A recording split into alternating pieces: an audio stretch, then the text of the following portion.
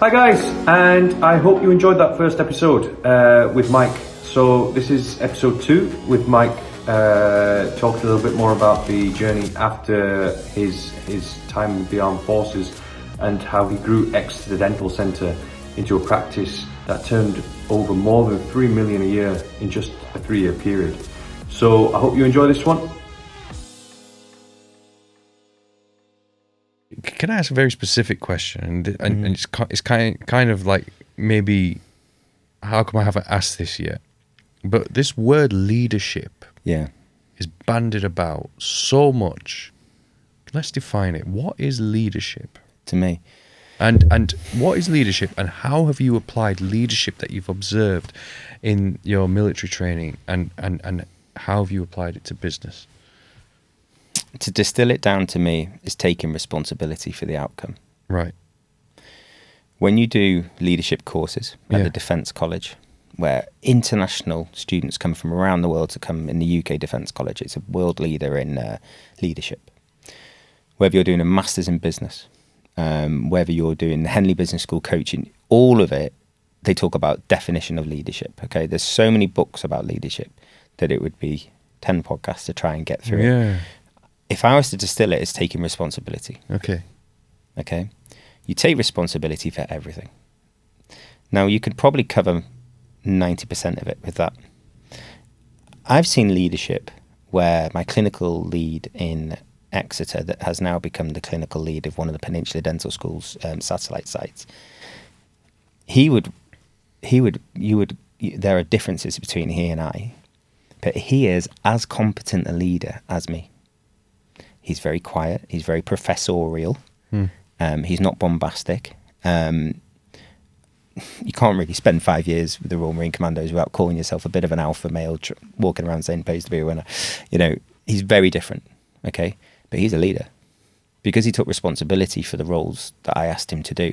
And he became a peer with me. I owned the clinic, but he became the voice of the clinicians. Where I would make a business decision, he'd be a clinical lead.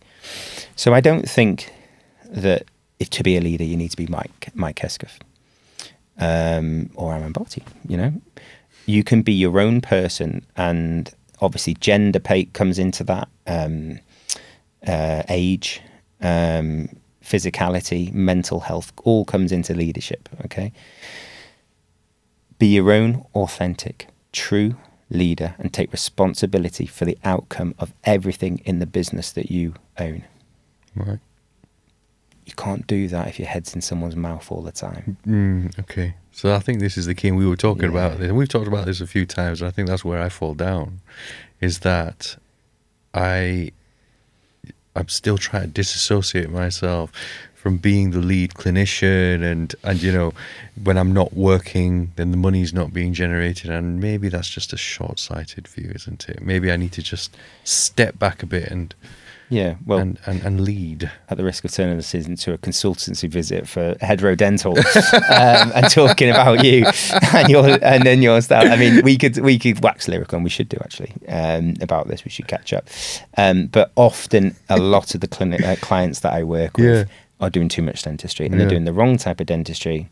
They become overly emotional. They become overly invested in other people's foibles.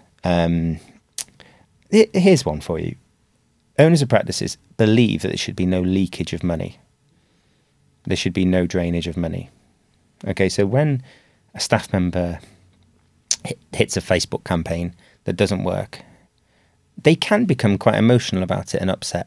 When a staff member is perceived to be swinging the lead when they're taking time off for whatever reason, the owner can become quite emotional about it, and they can take it personally. They're not doing what they're told to do, and I'm paying them money. I'll tell you now, Exeter Dental Centre leaked money everywhere, leaked cash everywhere.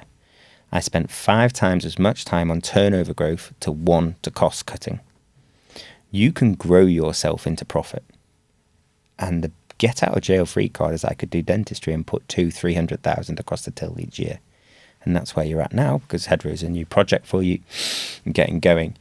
You can financially dope your business. Okay?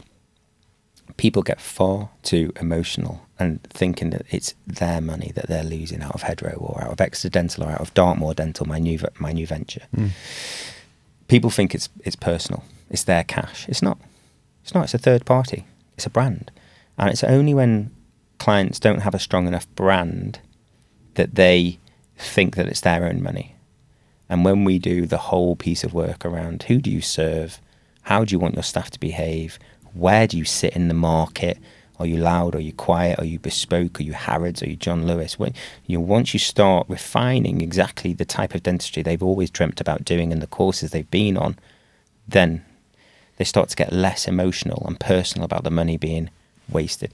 I'll tell everyone now, you're wasting money. Every business owner listening to this, you're wasting money. Can we just get that out of the way? Yeah. Okay. I am wasting money on Dartmoor Dental. There's wastage everywhere. Okay. But what I do know is that Dartmoor Dental is growing twice as fast as Exeter Dental did. Wow. It's going twice as fast. Amazing. Turnover growth. Is it profitable? It's washing its face. We're 14 months in now. Yeah. It's a digital age now. It's the therapist age. It's the difference between Exeter Dental and Dartmoor is quite astounding because there was a 5-year gap between the two of them. But I'm comfortable that we are wasting money. We are not losing money, but we're wasting money. And any business owner that tells you that there's no drip out of the bottom of their bath or bucket or whatever you want to call it is lying. There's always wastage. The trick is to minimize it. The trick is to look at your elements now, to measure it and to manage it. And that's financial command and control, which I talk about when I'm facilitating Ashley's entrepreneurs course or with my bespoke one-to-one clients through my consultancy. I talk about financial command and control diligently. I know how much money Dartmoor Dental is going to have in the bank on the 5th of December this year. We're filming this in March. How do I know that? Why do I know that? I know that because I do a cash flow forecast. So there is no concern for me. I know if we hit certain markers, I know if I spend nothing on builders, there's builders everywhere in my business at the minute. If I spend X amount on marketing, I will have X amount on the 5th of December. I've got a document that shows me. Is it accurate? It is, but it's always overly pessimistic. Right, okay. Okay? It's accurate in that it'll never be a worst case scenario. I know when I'm going to run out of money in Dartmoor Dental, cash. Now, if you don't know that as a business owner, then why not? Because it's dead easy to do. Cash flow forecasting is what everyone should do.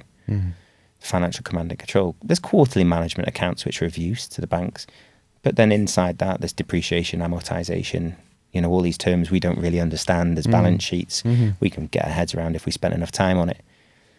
But I never log into my business bank account. I don't have it on my phone. I don't know how to log in. I never pay an invoice. But I know how much money is going to be in the account on a random date in the future. I know that because I have people that cash flow forecast for me, and I put in assumptions. I go, Aman Bot is going to come to us and going to do some fantastic dentistry in West Devon. He's going to move down from Leeds and he's going to do and he's going to put 500,000 across the till for us. So you program that in. Right. But he's really expensive, Aman. He's really expensive. So then you factor in the cost of Aman. Yeah. Yeah. So you do those two things and you know how much money you're going to have. And the key is to recruit people like you. Okay. People who have done advanced courses, who are passionate about their dentistry, and create. I don't know why I don't say Anfield, but I always say Old Trafford. Create, because that's the correct, the absolute. That is the gold standard. Absolutely. There you go. Thank you. So I often say is I create an Old Trafford. I create a playing pitch where I can get the best out of clinicians. Right. It is not smooth to begin with. It's Hackney Marshes for a little while. Yeah. Okay. There is no dream ticket to this. There's 100 things that we need to do. It's not about your widgets on your website. It's not about marketing. Marketing is the last thing we come to, essentially. It's about the building blocks of a business. Okay. Now, but we try and create an Old Trafford playing pitch so that people can reach their full potential as clinicians. Then you create that, you create a strong brand, and you work hard on that brand, then people want to join you.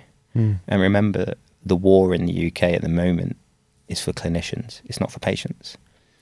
So I've spent 300,000-400,000 this year on staff facilities in Dartmoor. We've done new staff changing rooms. We've done new dental surgery. We've done 6 new dental surgeries. We've got 2 left to go.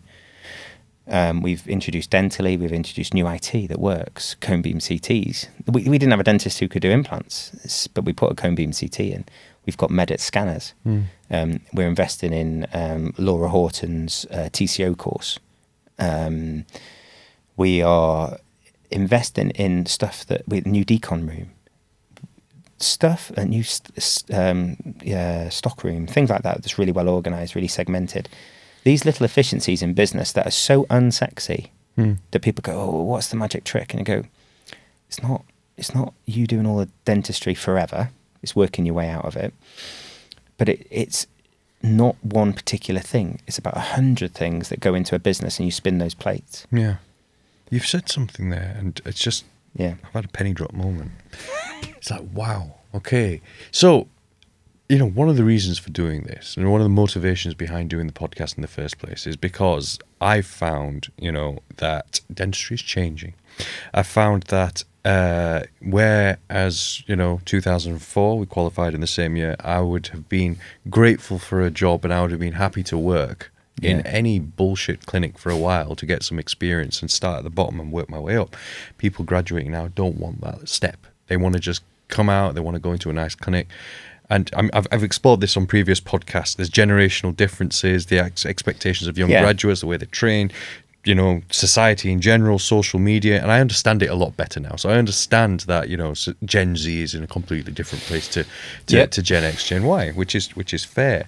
But you've said that there's not a shortage of patients out there. There's a shortage of dentists, being able to recruit good quality dentists. Clinicians. Therapists as well. Futures therapy. Okay. In my opinion. Okay. And that was one of the reasons why I sold out my other NHS sites, because I was finding it so difficult to recruit. Yeah. I'm not at the stage where I want to recruit people into Hedro, but I've noticed that I don't have any problems recruiting into Hedro, and makes sense why. The brand's there, the clinic's there. Exactly. And people want to walk in and work in there. Yeah. So it makes complete sense. Yes, your passion. Yeah. It comes through. I follow you on Instagram and I see, and I go, yeah, that's Aman. That's his heart and soul. That is his 20 years of a journey within dentistry encapsulated in the... Why wouldn't people want to work there? Because it's all very digital. It's all very futuristic. It's where the industry's going. Of course they want to work in Hedro Dental. They don't, and I would hope eventually that, once we get there with Dartmoor, that they'll say, I'll choose Dartmoor to work in than other practices. Yeah. So then we win. Pays to be a winner. Yeah, because absolutely. You're trying to create an environment where they're well supported, the Old Trafford playing pitch. Yeah. They've got, I have a mantra where every nurse has to be on a course physically that day or booked on a course. And nurses go, well, okay, there's 7 courses in the UK that nurses do, and we create super nurses. Well, I say to you, man, do you want to work with super nurses, or do you want to work with nurses that we don't invest in? Now, bearing in mind that young non-degree educated female has come out of school going for a career, and you say to them, I'm going to invest in your career development. In Exeter, there are 4 of our nurses that are now practice managers of other clinics. And that is one of my biggest achievements. I talk to these young mums now, and they run big clinics, and they do it so well because of some of the systems we had in Exeter Dental that we put in place, but also because we showed some faith in them and we invested in them. And there is there's always society. There's areas of society and generations that are underinvested. There are that, and I get generalizations like the Gen Z thing. I don't even know what any of that means. But what I do know is that if you invest in youngsters, in young people, that they pay you back in spades. And everyone that I've worked with, I like to think, like I talked about my clinical director, he came from an NHS background from Lincoln, moved down to Exeter, and now he runs a university department, and that's not me. That's just a bit of confidence in, and his get up and go. And we've, our implantologist at the time, Rory, he's just doing the most mind-blowing dentistry of implants. I know Rory. Yeah, his work is beautiful. Yeah. Well, we took him from Peninsula and he'd never placed an implant. And now that's him. He got himself qualified. But you've got to create the playing field, the Old Trafford, for people to develop. And I think people are a little bit too cynical of other human beings. So I'd like to counter some of what you talked about with your previous guests about generations. When we deployed to Afghanistan, they talked about the previous generations of the Falklands and other campaigns being better than that generation. And I bet your bottom dollar now they'll talk about this generation not being as good as the Afghanistan generation. And I saw youngsters there, big, strong individuals who performed phenomenally because the Royal Marine Commandos invested in their training. Always training. That's why I did loads of courses in the military. They invested in dentistry training. It's all about training. You train them, and you do the Richard Branson thing, and you just try and look after them well enough so they stay. Yeah. But you invest in training of human beings, and they'll pay you back in spades. I would counter there is no generational difference. Mm-hmm. But I often don't see the bad side of people to the point where I have to have it pointed out to me. Yeah. And you get your fingers burnt sometimes. But no one's ever really done any harm to me that I haven't been able to cope with or deal with. You know, I think, oh God, I didn't see that coming. And other people go, oh, I saw it coming. You know, and I get to, oh, you're a bit too trusting of that individual. And well, I'm not going to stop. I'm not, you know, I still want 4 or 5 of these people going on to run dental practices in Tavistock is the town that Dartmoor Dental is in now. I want them developing. If we can't provide an environment where they can be promoted, then I want them moving on. I want them to be developed. And I think that's a mantra that served me quite well is wanting staff to get on. I don't take it personally if they want to leave and take a promotion somewhere. If I can't give it them, I try to. But I also try and make it so that it's a downward step to whatever clinics that they go to. You know, they don't, that they think, you know, they go, oh God, you know, Dartmoor didn't have this and Exeter Dental had, you know, these good facilities and stuff. I want to make sure that we've got the Old Trafford playing pitch, not the stadium, for Anfield. No. Fair enough. Hi guys, are you thinking about getting into dental implantology? Well, if you didn't know, I'm one of the founding members of Unique Implant Training. Unique Implant Training is now in its 5th year, and we are now fully EduQual accredited to diploma level, which is an 18-month diploma, the only 18-month implant diploma currently in the UK. So if you want to begin your implant journey, please don't hesitate to give us a call. Find us at www.uniqueimplantraining.co.uk. We look forward to seeing you soon. Listening to this story again, it's like I'm listening to it for the first time, and I'm just mesmerised about how you managed to turn over from, like, you know, 500 grand clinic, 2.5 million.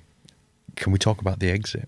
So did you always know you were going to exit? Yes. You did? So that's another little nugget. If people are writing down little nuggets they want to discuss with me at some point. I think it's important because what is the whole point of buying a dental practice? What is the whole point? Right, well, when you do, I did a master's in business when I was selling Exeter Dental. I was on a master's course, a full-time degree course, and you learn a lot on a master's. A lot of it's confirmatory stuff that you already know and I already knew, but we just don't know we know. You know, like we go for this imposter syndrome as business owners. Well, if you go on a master's degree, you go, oh, I know that.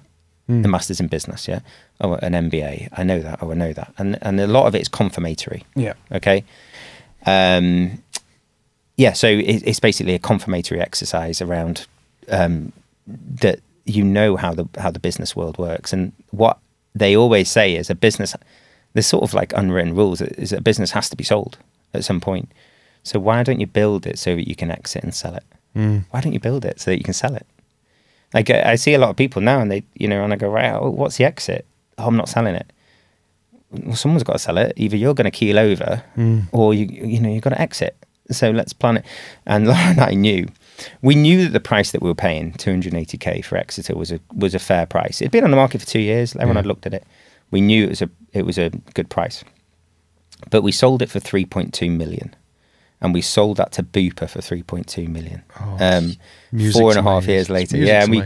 And so for Laura and I, that was akin to winning the lottery. You know, that really was. It was a 4.5 year blood, sweat and tears. Risk, hard work, but we walked away with 3.2 million, all cash up front. We had conversations with numerous people, and the agents created a little competition. And then it was when we actually sold it to Oasis, but on the same day Oasis bought us, Bupa bought Oasis with a competition and markets authority. So on the same day we essentially went into Bupa. Okay. I mean, the Bupa team came down and they onboarded the practice. It was a walkaway deal as well, wasn't it? Walkaway, right? Because that was one thing that was very unique Yeah. Which he told me. I was just like, I thought they would always want to tie you in. Yeah, it was at the time where like the tie-ins were getting to 5 to 7 years. Now Yeah. I see well-known dentists in Exeter getting 5-7 year tie-ins in Portman and things like that. And I think, why have you not positioned yourself where you can get a walk-away deal? I think it's people take too much out of their business. They live too well. So it's trying to keep the money in the business so they can invest. But the reason why we got a £3.2 million walk-away deal within 4 years, I think, is because we didn't have to sell it. We'd positioned it so that it was in a cadence, a rhythm, and I talked to you about cadence documents that we do. Yeah. That we hit it into a rhythm where it would always gross what we knew it was going to gross, and it was making between 400 and 500,000 a year, so we didn't need to sell it. Now we share a common history in that my father was killed in a car crash when I was 8 years old. Right, yeah. And my boy and my daughter were 5 and 3. Poppy was 5, Hugo was 3. And I just thought life's too short. I was 35. We had a business worth £3.2 million. I knew it was. I was doing a master's in business. I'd taken enough risks in my life. And I thought life's too short. You know, my father was killed in a car crash when I was 8. So I thought, right.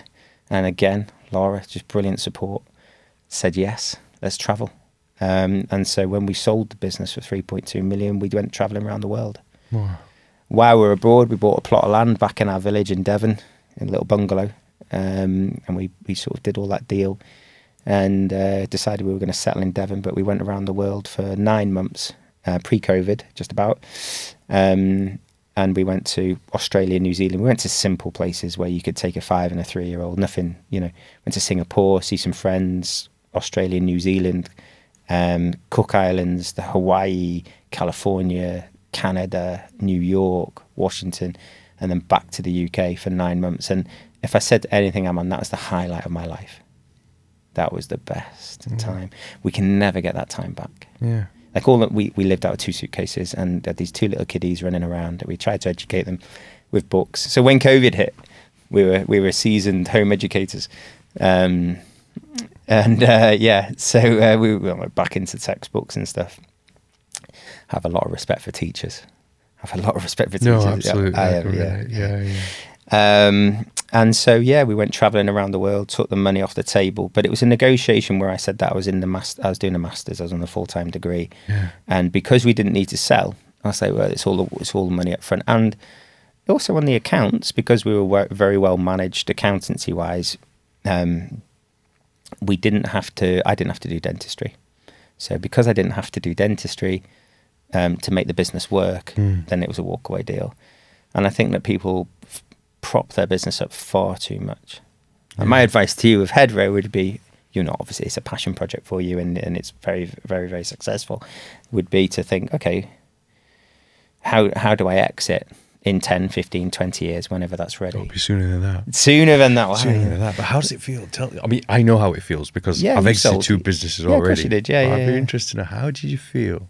I don't want to talk exact figures and stuff because I don't want it to come across as a vulgar question, but really, how do you feel? I know how I felt. How do you feel when that money hits your bank account on the day of sale, on the day you've agreed that everything's going to go through? Talk me through that. Well, remember, I can't log into bank accounts. So I asked Laura. I said, do we have the money yet? Because Laura does all the money control. Yeah. But we were over the moon. As a business owner, there's always a hum in the back of your head. Yeah. And that's all I can describe it as. It's like you're always thinking about the next thing, you're thinking about the next problem. And to have that hum just gone. And to have that, so it wasn't necessarily the money in the account, it was I'm no longer responsible. And I suppose we come full circle towards that leadership and responsibility. I'm no longer responsible for the outcome of this business anymore. It's a limited company. They bought the limited company in the shares and its debt and all that type of stuff. So I'm no longer responsible. It was that feeling of quietness in my head the next day. Yeah. And it was nice to have the money. But to be honest with you, I didn't do anything. We were traveling. So we bought a plot of land while we were away, obviously. I don't think we bought anything. We didn't. We went on holiday. Went to Dubai. There we go. We went to the water park in Dubai. Yeah, so we celebrated with that. We sold 1 car from but I just bought second-hand cars. Now I need to sound more interesting in this. I'm rapidly realizing that I need to sound more interesting.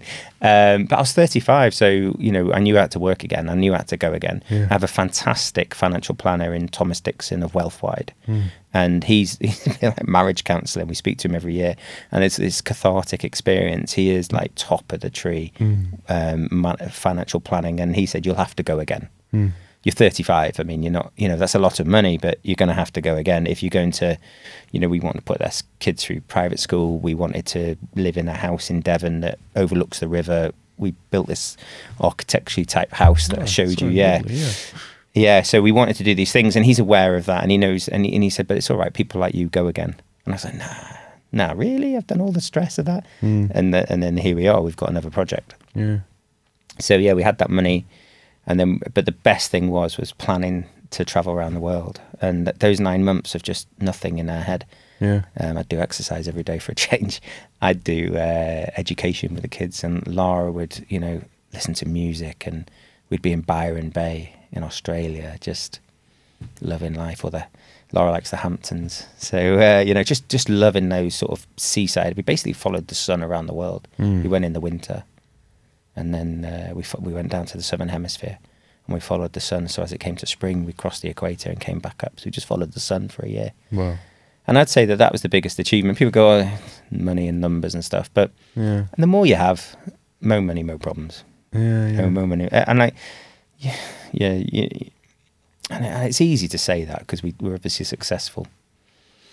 But you got to manage it, and then you got to manage it, and then you got to manage relationships. Then you change as a person, and and I'm not going to be naive to say that I didn't change. You probably did, but didn't realize it.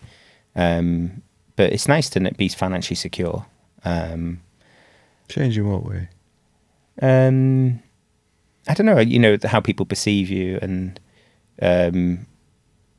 I would hope that hubris and arrogance wouldn't come in, but they certainly don't from my point well, of view. very kind of you, but there's got to be a hint of that in, and hopefully that hasn't come across, and I try and fight against that.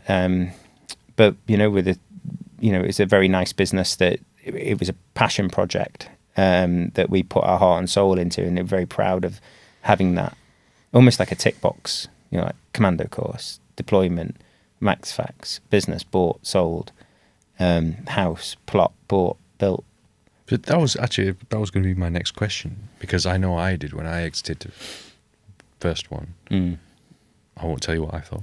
How did you feel in terms of, did you ever have any moments where there was any pang of regret? Any moments where actually, I feel a bit low now, haven't got anything to do? Did that ever come in? Or not really? We're having too much of a good time chasing the sun around. Yeah, we chased the sun around the world. Yeah.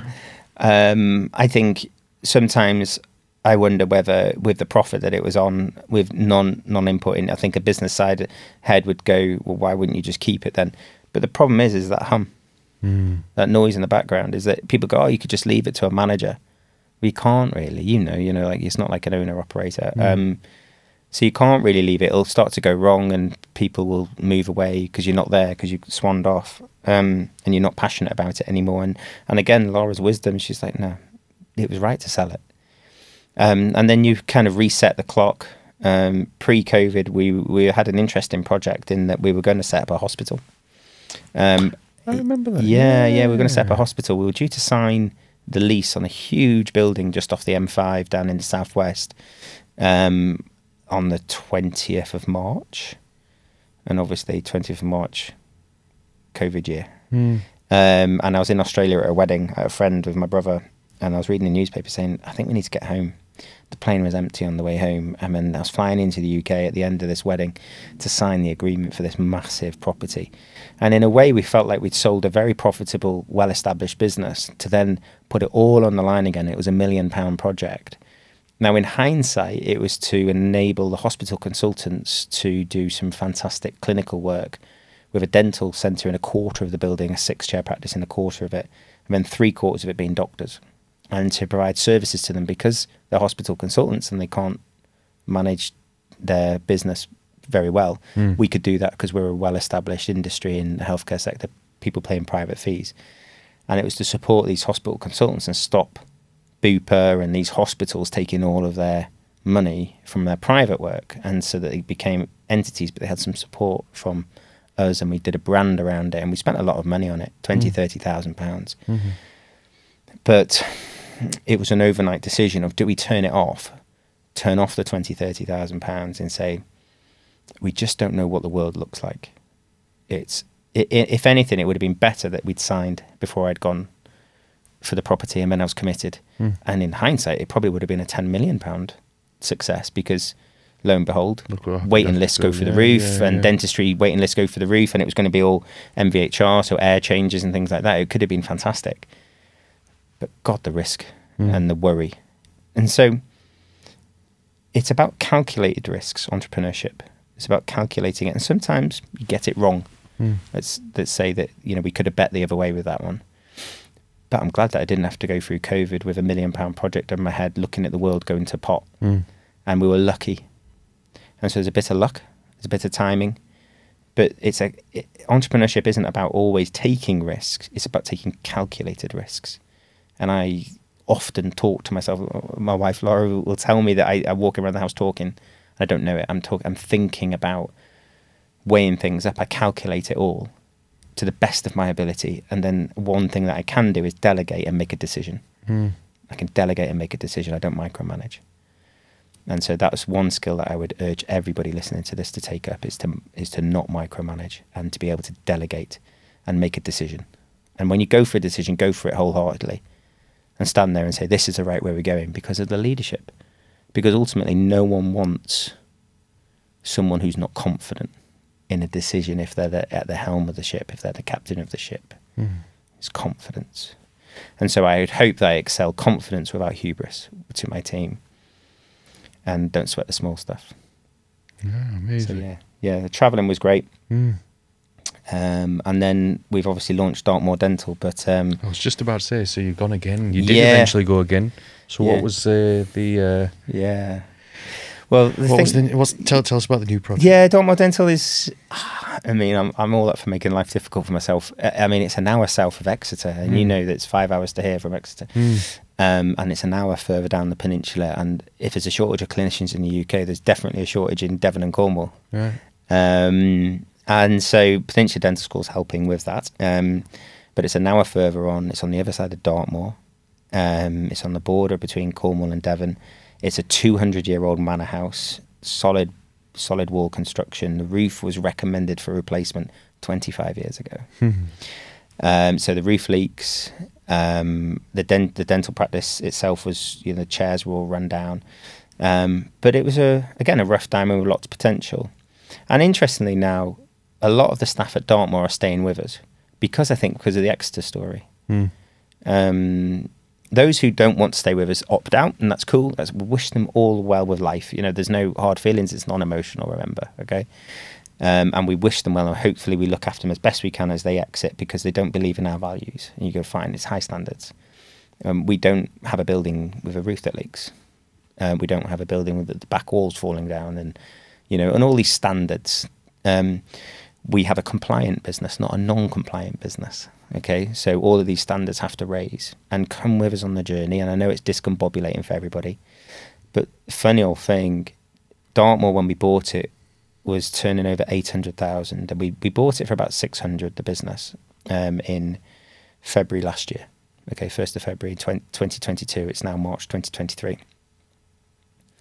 It was turning over 800,000, and I've just signed off on the first year trading accounts at 1.6 million. So congratulations. Yeah, we never got Dartmoor to jump 800,000 in 1 year. And you go, okay, that's good. But I know in the first 3 months of this year's trading that we're turning 2.5 million. So in 2 years, we've gone from 800k to 2.5 million. Yeah. In 2 years. And that's putting in all the systems that you had before. Systems, yeah. But I will say there's a caveat to that. I'm 40, slightly overweight. I had to go to the doctors.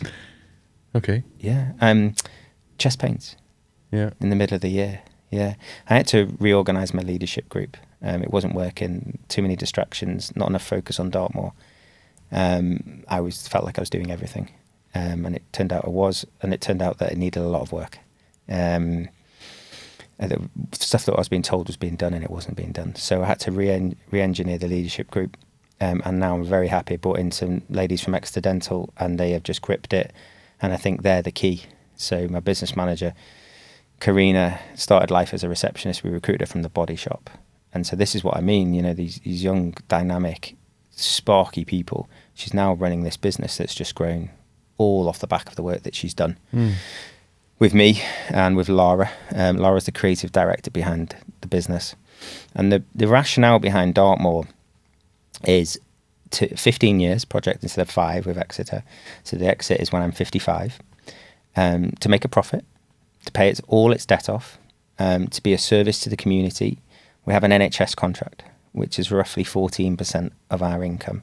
Obviously, that'll be 7%, hopefully soon. And it's an exempt-only contract. Now, I've never had this before, so I'm playing with this. It's a bit of a social enterprise I'm trying to do within our business. And again, this one-in, all-in policy, I make sure all dentists, it doesn't matter how qualified they are, have to do some NHS dentistry, but it's titrated. We do 1.5 hours to 2 hours a day. And everyone does it. We've launched kids clubs, so where we close the practice for half a day and we just put it out there. We've written to all the heads of all the local schools going, chuck your kids in. Because there is no dentist down there, and if we don't do it, and we're one of the biggest, we've got 8 chairs, 10 clinicians, if we're not the backstop for the people who are exempt, I can grow a private business. I can grow it millions of pounds. It's not easy. I have to go and get my heart checked at the doctor's. But there has to be more to it than that. There has to be some social conscience to what we're doing, much like the outreach clinics in Afghanistan. There has to be more than the fight. There has to be more than the private work. There has to be more than the millions of pounds. There has to be something more. And in where we are in Tavistock, unfortunately, there's a corporate with an NHS contract. I don't think it can recruit dentists for whatever reasons. We can. And so but what's easy is I say to everyone, everyone's got to do it. And they go, all right then. That's all right. And then we don't have a single point of failure, calculated risk. We don't have a single associate who does all the NHS contract because they're the new boy or the new girl. We have all of the dentists, no matter whether they've got master's degrees, they've all got to do a bit of NHS. And if I'm honest with you, it's much like the travelling was the best bit of selling Exeter. The best thing about Dartmoor is this NHS contract, which is completely at odds with what I hear. And I was coaching with Chris Barrow last week, and you know, and he was talking about the NHS contracts being corporate. It's a corporate domain now. And I'm like, and I didn't want to get into all of this. And I go, yeah, I agree. But again, you can go the other way. You can counteract it. And you say, well, if we don't treat these children with stainless steel crowns, with therapy graduates out of Peninsula who are doing fantastic dentistry, they're going to go to Derriford, our local hospital, and become a bigger burden. Now, this might sound a little bit wishy-washy, but if I with my resources don't help a bit, and with the people that I can bring to the table, if I don't do a bit, then who will? It's not going to be the corporates. So I'm going to make a difference in that little town. I don't even live there. I live an hour away, and we get such rude emails from patients. We get such rude emails from patients who are just desperate for NHS care, bless them. And they don't know, and I mean, this is a failing of the contract. They don't know that I'm dealing with the NHS at the minute. I'm trying to renegotiate the contract with them, and saying, like, look at all this good stuff we're doing. You know, can you? Is there any way that you can pay us the same UDA value as the practice down the road? Like, is there any chance? Like, things like that. I do. I'm not stupid. Like, I'm trying to make it work. But it's all on whether I decide whether I want to keep it or not. It's a 3-month notice period. Thousands of people's healthcare. 3 months notice period for to the NHS given the contract back. Is it as short as that? Yeah, it's an old contract that's exempt only. Yeah. And I read it and I was like, what's that about? I mean, what a single point of failure that is. But I don't take it personally when the NHS write to me rudely and write unprofessional. You know, I just whatever. But we're trying to make this work. Yes, we can make a private business work. Yeah, we can do that. We can do that. Yeah, and that's what's going to pay for the roof, and that's what's going to pay for the standards and for the care. And we've just given the staff all their pay rises and introduced bonuses, as we always talked about. And and try new uniforms, new changing rooms. That's what's going to pay to keep all these people content with their work and hopefully thriving. But in my head, it's like we can look after thousands of people, and we get chucked a bit of money from the NHS. But we, and you go, oh, that's something. Mm. That's something. So I don't know.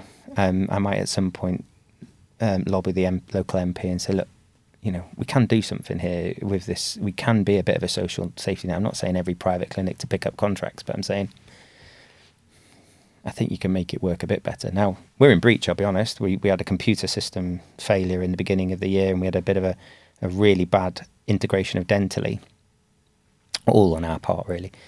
And so we weren't getting credited with our UDAs. So we're in breach. So we're not angels. But we're now not. The last 6 months, we're trading at the right level. We're doing the right amount of UDAs. But obviously, it's historical. I'm learning that you pay back what it was, but it's peanuts compared to what we do privately. Mm. So we're not angels with it, but it does some good social good. No, it's amazing that it's not just about this practice clearly has much more of a social conscience than your previous one. That's very admirable. Yeah, compared to the previous one. Yeah. Guys, as you know, I am the lead tutor of the Hedro Academy Vertical Preparation course. Now, we have put together this beautiful vertical preparation kit, which has been beautifully made by Former Dental Supplies. Simon at Former has kindly agreed to give one lucky winner of this podcast a kit completely free of charge, which retails normally at £220 plus VAT. So all you have to do to win one of these fantastic vertical preparation kits is just give us a like, subscribe to the podcast and share it, and leave a comment below, and we will pick one lucky winner every podcast, and Burkit will be finding itself in your clinic. Okay, so yeah, great guys. The Horacle Burkit by Hedro Academy and Former Dental Supplies.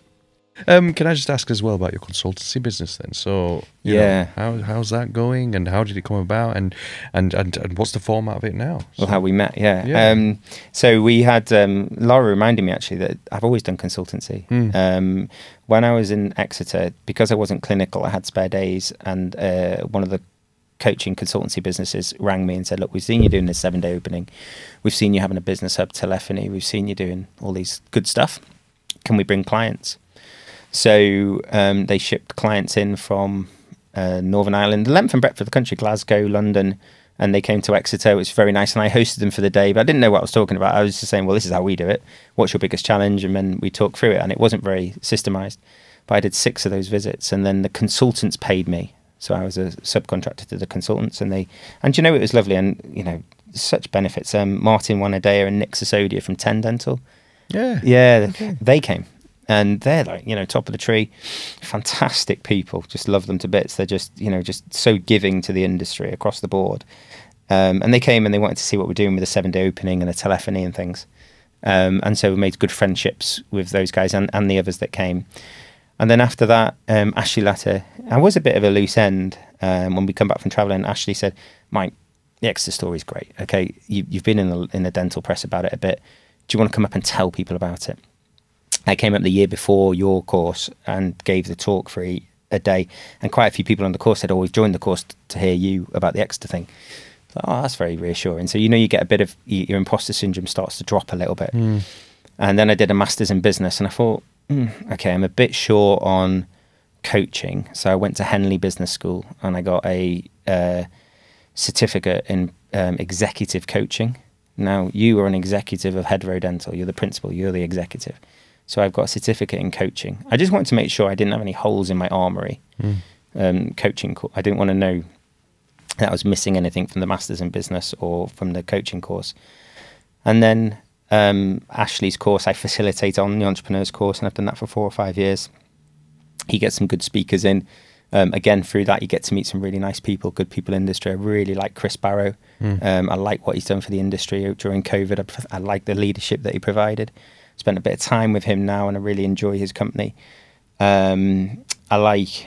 We were talking about a hypnotherapist, Yeah, we Jess, Nigel Risner, the talk, Yeah. and Ashley brings in different speakers from the UK, which are fantastic educators, and then I'm there as a facilitator. But alongside that, we've refined Hesketh Healthcare Consulting, which is my business, Yeah.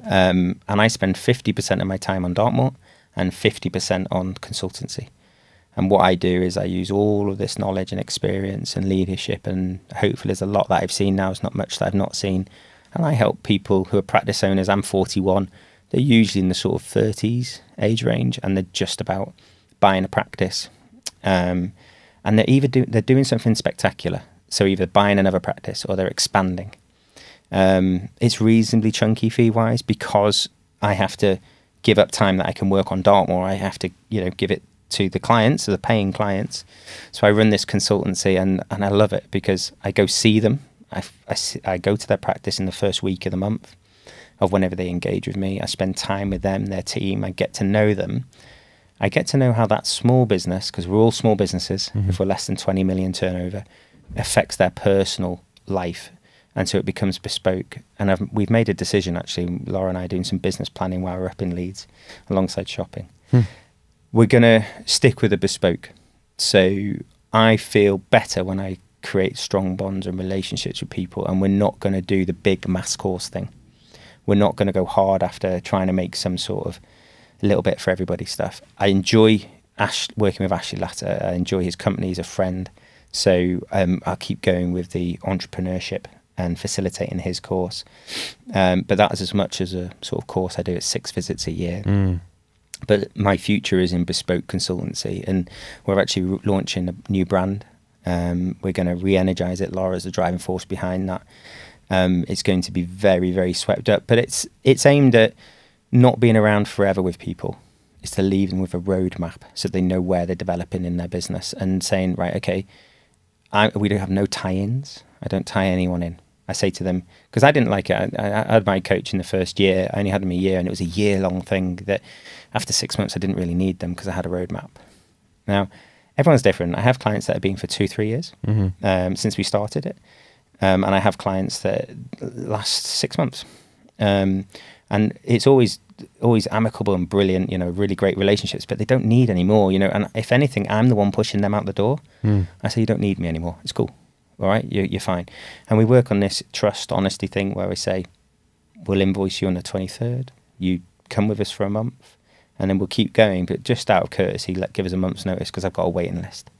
I only work with 5 clients at once, and I run a waiting list of people to work with. The fees are reasonably chunky. They're business owners, but what I try and get them to do is to add between 500,000 and £1 million turnover to their business in the first year.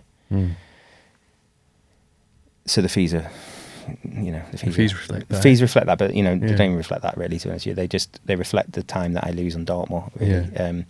So it's I'd hope that they get massive return of value on the consultancy that we do, and I'm just interested in them. I'm just interested in them getting what we had as a family, and Exeter supporting our little family. Dartmoor supporting our family, which it will do for the next 15 years until I retire at 55. And I just find it really satisfying. And I actually have to show you, I've got a gift. I've got a gift of a watch. Amazing. Yeah, from a very dear client. Yeah. Been with me 2 years, yeah. Oh, do you mind me asking? Of Indian heritage. And the Cartier, client, is it? It's a Cartier, yeah. Very nice. Yeah, and I didn't buy myself a new watch when I sold my business. No, I didn't. And he knew this. He's a very intelligent individual. And he had this title called Guru Dakshin, which is at the end of a teaching course. Yeah. They gift to their teacher a gift. And it's a very worthwhile gift. And they'd expanded their business really well. It's a family-owned business. It supports them, and he's just got so much potential. He's come over from India and he's set up this business, and it's just, he's making such a good job of it. But I feel like I'm his pilot in these uncharted waters for him, and I tell him why his local staff are being a bit strange and how he doesn't, what he's not understanding about the culture. And we've built this business up, and his turnover's doubled, and he is just it's the relationship with him that I value the most. Mm. And it's the same for the other clients. I'm invested in their success, and I think that's more valuable than, you know, the fees, you know, and to be recognised like that. We nearly fell off, Laura and I nearly fell off a chair because it was so generous and great, you know. And I was like, wow, you know, it was nice to be thought of. And so it doesn't matter how successful you are or how good you think you are, to be someone say, do you know what, I think you've done a really good job and I really appreciate your help. And that was just wonderful. It was, yeah, it was the highlight. It's the highlight of my consultancy, is this gift. Amazing. This particular gift, you know. So what keeps you going? Because, like, look, you've done everything that there is to do in dentistry. In terms of, like, in business, I should say. No, you haven't done everything in business. Don't get me wrong. Let me rephrase it. Let me start again. From my point of view, you've done everything that I would have loved to have done. Okay, so I've exited, but Yes. I didn't completely have a pot which I could. Well, I wouldn't say you could retire on that either, but in the sense, No. it wasn't as big as that pot. You've gone back in again.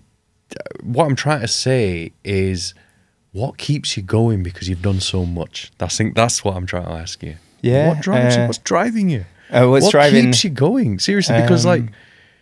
Yeah, You've done so much. yeah. We're the same age. I think it's the relationships. Yeah. I think it's now at the relationships. Is that, you know, I just meet people, and the industry is so nice industry to be in. Yeah. And I meet interesting people all the time. Yeah. We have to pay the bills like everybody else. We don't have any problems with that because it's a consultancy and with Dartmoor, but I find it interesting, and I find it relationships. And I sometimes think maybe we should like branch out. Oh, you're that good at business, because there's a barrier to entry into dentistry, which you know, you're not competing with real top-notch, hard to compete with businesses. You know, in cutthroat industries. Lara came from the media industry in West London, which was like getting talent agents jobs. I mean, that is brutal. I thought dentistry was bad in London, let alone you know, that sort of industry where your fees are around agency and stuff, and how brutal the media industry is. And when Lara saw dentistry and how much money you could make because it's a closed shop, because you have to have a GDC registration to be a director on the board, if it's less than 50% on the board. So I find it an industry that is interesting. I find it an interesting that's lucrative, that's supportive, that's relationship building.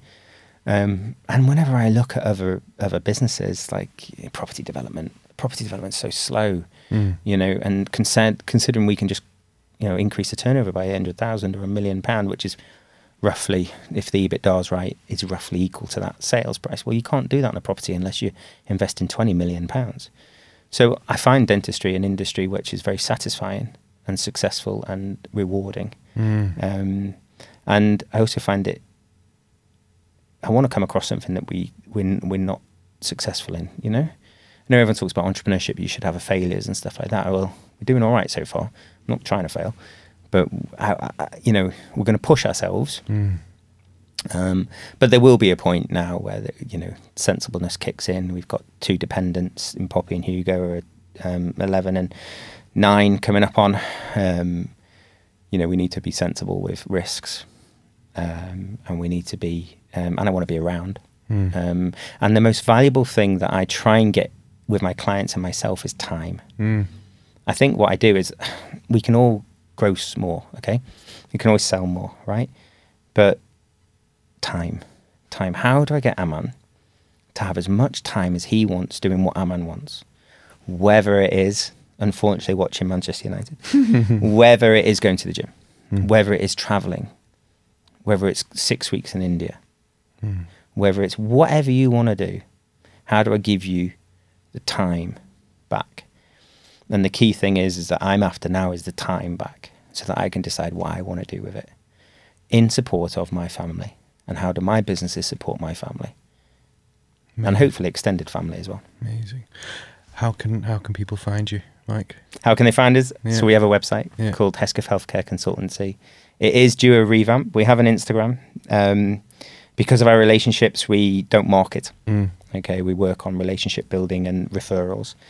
But We need to fix the roof while the sun's shining. We only take on 5 clients at a time because it's one-to-one, but you can contact me on Hesketh Healthcare website.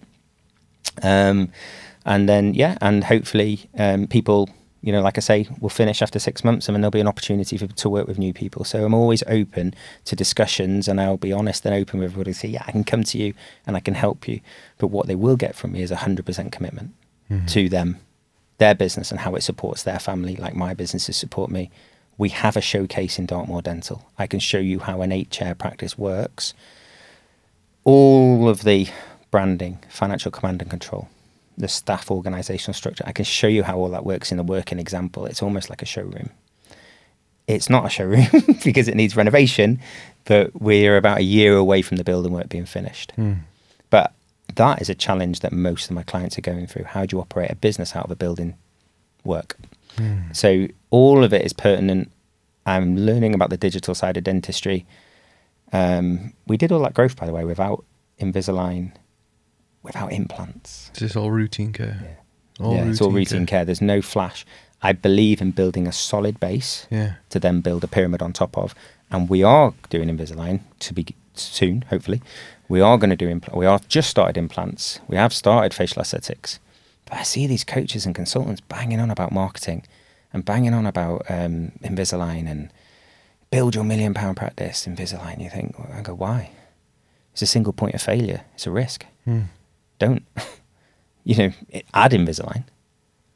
But why would you prop your whole business up? Unless, you're in, a high street in the most fashionable part of the world, and you might want to go narrow. But really, the full service practice with where clinicians want to work for you and they have a team approach to dentistry. I talk a lot about team approach to dentistry. So all of that is covered by my consultancy. People can reach me at Hesketh Healthcare Consulting. Hopefully they'll get an authentic experience and leadership and and I like to see owners thrive. Yeah, most certainly. Well, Mike, the reason why I invited you on is because that story, going back to 2019 when you first told it, I was sat there in the room, my jaw literally just dropped. I was just like, wow. And it's like, today, it's like I've heard that story for the first time all over again. And I'm just like, wow. And it's made me really rethink and really re-examine what I'm doing. And it's kind of like got the lessons and I kind of have implemented a lot of it.